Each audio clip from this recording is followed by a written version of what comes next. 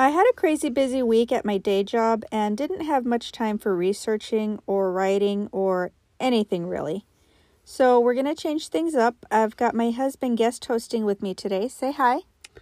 Hello, everyone. Thanks for having me on here, Andrea.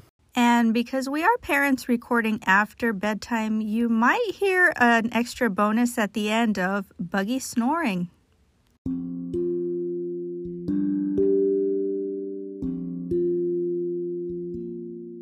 We all have bad habits that make us seem just a little less human sometimes. Join me, Andrea, and today Jerry, in taking a look at the gross, annoying, and sometimes downright dangerous things we all do on How to Be Human. I try not to judge other people's parenting techniques. It's not like we're on our way to winning Parent of the Year awards or anything. There's plenty of things that we get wrong with Buggy, right? Plenty of things, yes. There are some things, though, that other parents do that really irk me. One of those is people ignoring their kids. Now, I'm not talking about intentionally ignoring attention-seeking behavior and acknowledging good behavior. I'm talking about parents that just ignore their kids in general. You know, those parents that somehow don't notice their kids screaming in public or running around like they've lost their minds. Or those parents who just ignore everything their kids do, good or bad. I get it. Parenting is tough. We only have the one, and having more, especially close in age, has to be exponentially harder. But as parents, our number one job has to be raising them to be good humans. I mean, that's pretty much how this podcast got its name. I'm always telling Buggy to be a good human, a kind human, an intelligent human, etc. Like, don't squish the cat, you need to be a kind human. Whether we mean it to be or not, everything we do or say is a lesson to them. Kids learn about what's socially acceptable through our actions and our inactions. Okay, so squish the cat. When did that happen? Well, she wasn't really trying to squish the cat. She was loving Peaches a little aggressively. Just a little tough cuddling. Okay. Kids aren't born bad. They misbehave for reasons. They don't have the words to express themselves. Their feelings are too big, etc. Sometimes, though, kids act up because the adults in their lives aren't being a part of their lives. So let me interject one thing there. So you're right on a lot of things there. And one of the things that we kind of see, that I have seen a lot of, and I work retail, so I work a lot with the public. And, I work in a lot of stores that are, family-oriented. And one thing I've noticed is there's some families where the children are treated as like an inconvenience. As in, like, you're just an extra wheel that I did not want or take care of. And they get that treatment. And you can only feel sorry for the child. It's like, I wish I could give you more than what you're getting. I could tell way that you interact with your child, that your child is an inconvenience. You're not really part of their lives. I mean, there was a time when I had a father come in.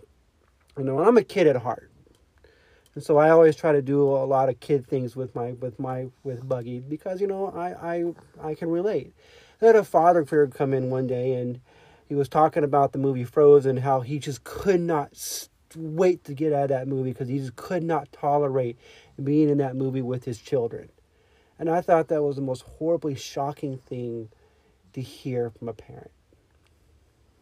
Well, we all have moments with our kids, like the 37th time that I had to watch Spirit, the Christmas edition, this weekend, that we want to say, you know what, enough is enough. But kids are kids. That's how they learn, through repetition and through experiencing new things like the movie Frozen for the first time.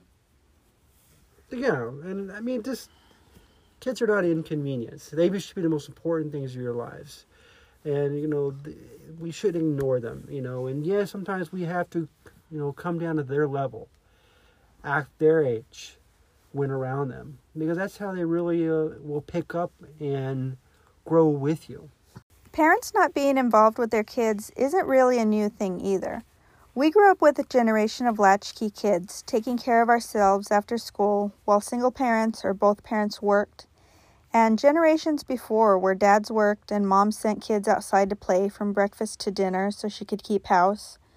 But our parents and their parents going back throughout human history gave us boundaries and taught us what is socially acceptable when in public. Now, what's considered socially acceptable changes from generation to generation and place to place. If we went back 100 or even 50 years, we would totally be making fools of ourselves. But what hasn't changed is it's not okay to let your kids run around stores and restaurants screaming like tiny maniacs. Like a couple of weeks ago when we were at Chipotle, the parents that just kept eating and talking while their kids were playing tag or whatever other obnoxious thing they were doing. And between your work schedule and my work schedule, we don't get a lot of opportunities for family outings, and listening to other people's kids makes it unpleasant. Just because the restaurant's relatively empty doesn't make it okay for kids to run around. It creates a hazard for the employees, the other patrons, and for the kids. Back when I used to work at Lowe's, we had kids running around the store a lot. Just think about how dangerous that is. People carrying heavy items, pushing carts around corners that they can't even see that there's anyone running around, power equipment driving around. All the safety measures were to keep the store from being liable if there was an accident, not necessarily for keeping people's kids safe. Same goes for any other business, really. Keeping everybody safe is more a pleasant side effect of them avoiding big payouts for accidents. My point is, it's your responsibility for keeping your kids safe. I totally agree with that. Again, in my 20 years of retail, as you see a lot of this, and sometimes you want to interject, say, hey, don't like kids park, please don't climb on that because you can hurt yourself. And the parent, okay, oh yeah, I got it. Like, they respond after the fact, even though the parent clearly sees it happening. And you hate, I don't want to tell a parent how to parent, but, hey, that is dangerous. And so you try to probably tell the kid, hey, can you not climb on that, please? Oh, okay. And the parent kicks in and says, oh, yeah, don't do that. I've actually had some parents that gave me the stink eye when I asked them to watch their kid, or I even tell their kid not to climb on things or run around because it's dangerous. That really, really bothers me. Agreed. I mean, again, I'm being in management. If an accident does happen, that's on me, and so if I have to inject to say, hey, don't do that, then I'm going to do that, of course, for the interests of the customer and their children, and the interests of my interests on the company. But we do see a lot of these parents who just will I guess choose not to see the incorrect behavior happening, not set those boundaries you're talking about. I know when I was growing up, when we ever entered into a public place, my mom would always say, look with your eyes, not with your hands. Don't run around. Don't touch this. Stay with me. And there was a time where, I disobeyed that. And I knocked over a display. And I'll tell you that, after that, that incident, I learned a lesson that day. And, it was, a grounding, it was some punishment happening. Where my mom went and taught me, hey, we don't run around in stores. Because what you did, you knocked over someone's display.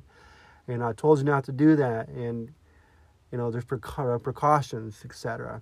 Being overly controlling with kids isn't good either. Whether it's helicopter parenting, tiger parenting, or any other controlling style of parenting, it doesn't allow kids to learn to think and make decisions for themselves.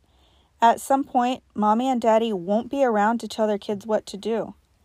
We've all heard stories about the kid whose mom doesn't allow sweets going crazy with cake and candy at a birthday party because no one is monitoring every bite they eat. or the college kid who majors in partying because it's their first taste of freedom. In my opinion, what's even worse than letting your kid misbehave is not paying attention to your kids in general. Child neglect isn't just not physically caring for your kids, it's also not caring for their mental or emotional well-being.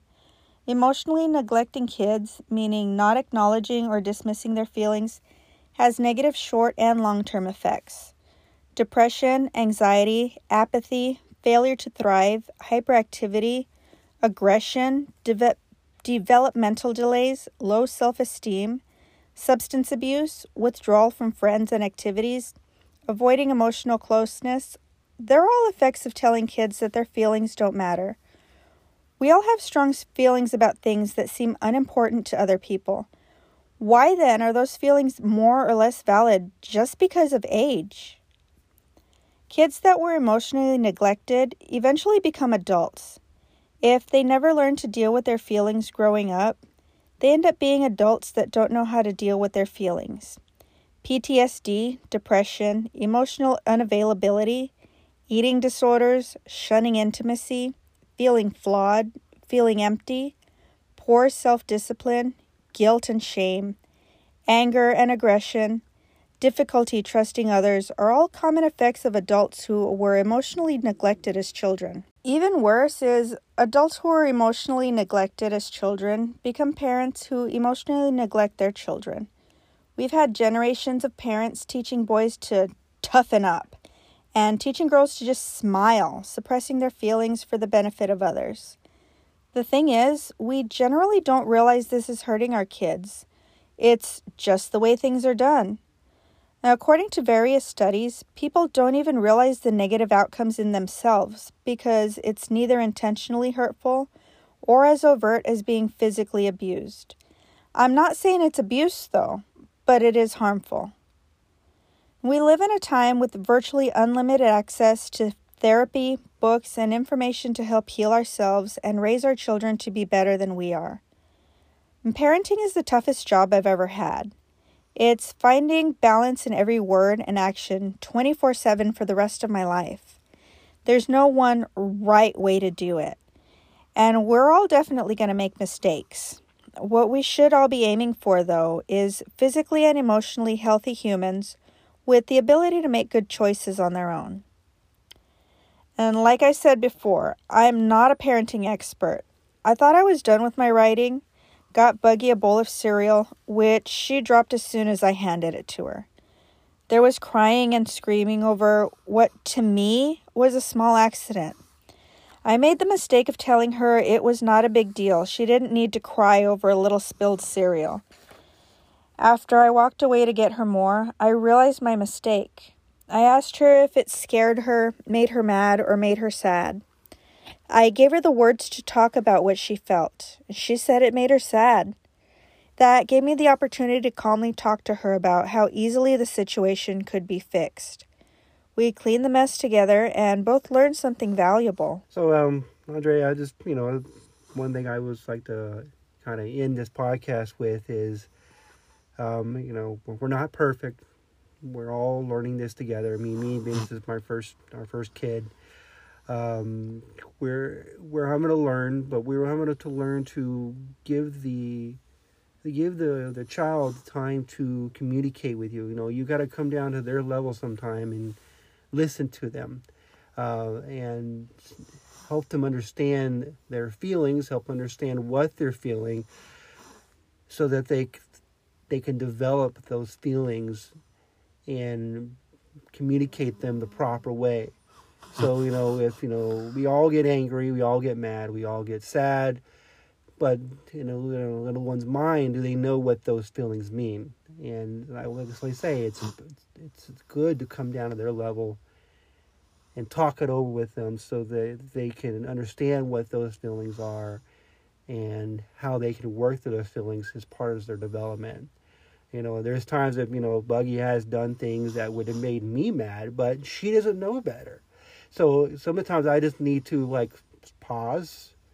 Hey, this is a learning activity. This was not the right thing to do. Here's why. I always say in management, when you're going to coach, you got to communicate the why behind it. before you can fix the problem. So, this is why this is wrong, or this is why this happened. And then let's find a solution around it. So, listen, take part of their lives. Be there to set the boundaries, like you said, and be there every step of the way. I think Daniel Tiger has actually been really helpful to me and Buggy. If you've got a toddler and you're trying to figure out yourself how to talk to them about emotions, or even if you just want to watch it on your own and you don't have a toddler, I really recommend checking it out.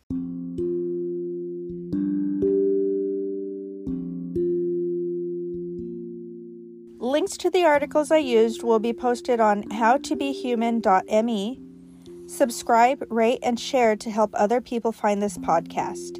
And don't forget, your word of mouth is invaluable. If you'd like to support the content of How to Be Human, you can make a recurring monthly donation starting at $1 at patreon.com/HTBhuman, or a one-time donation by PayPal or Bitcoin at howtobehuman.me. And remember, I'm not an expert on anything. All opinions on this podcast are my own and do not reflect those of anyone else throughout space and time unless specifically stated.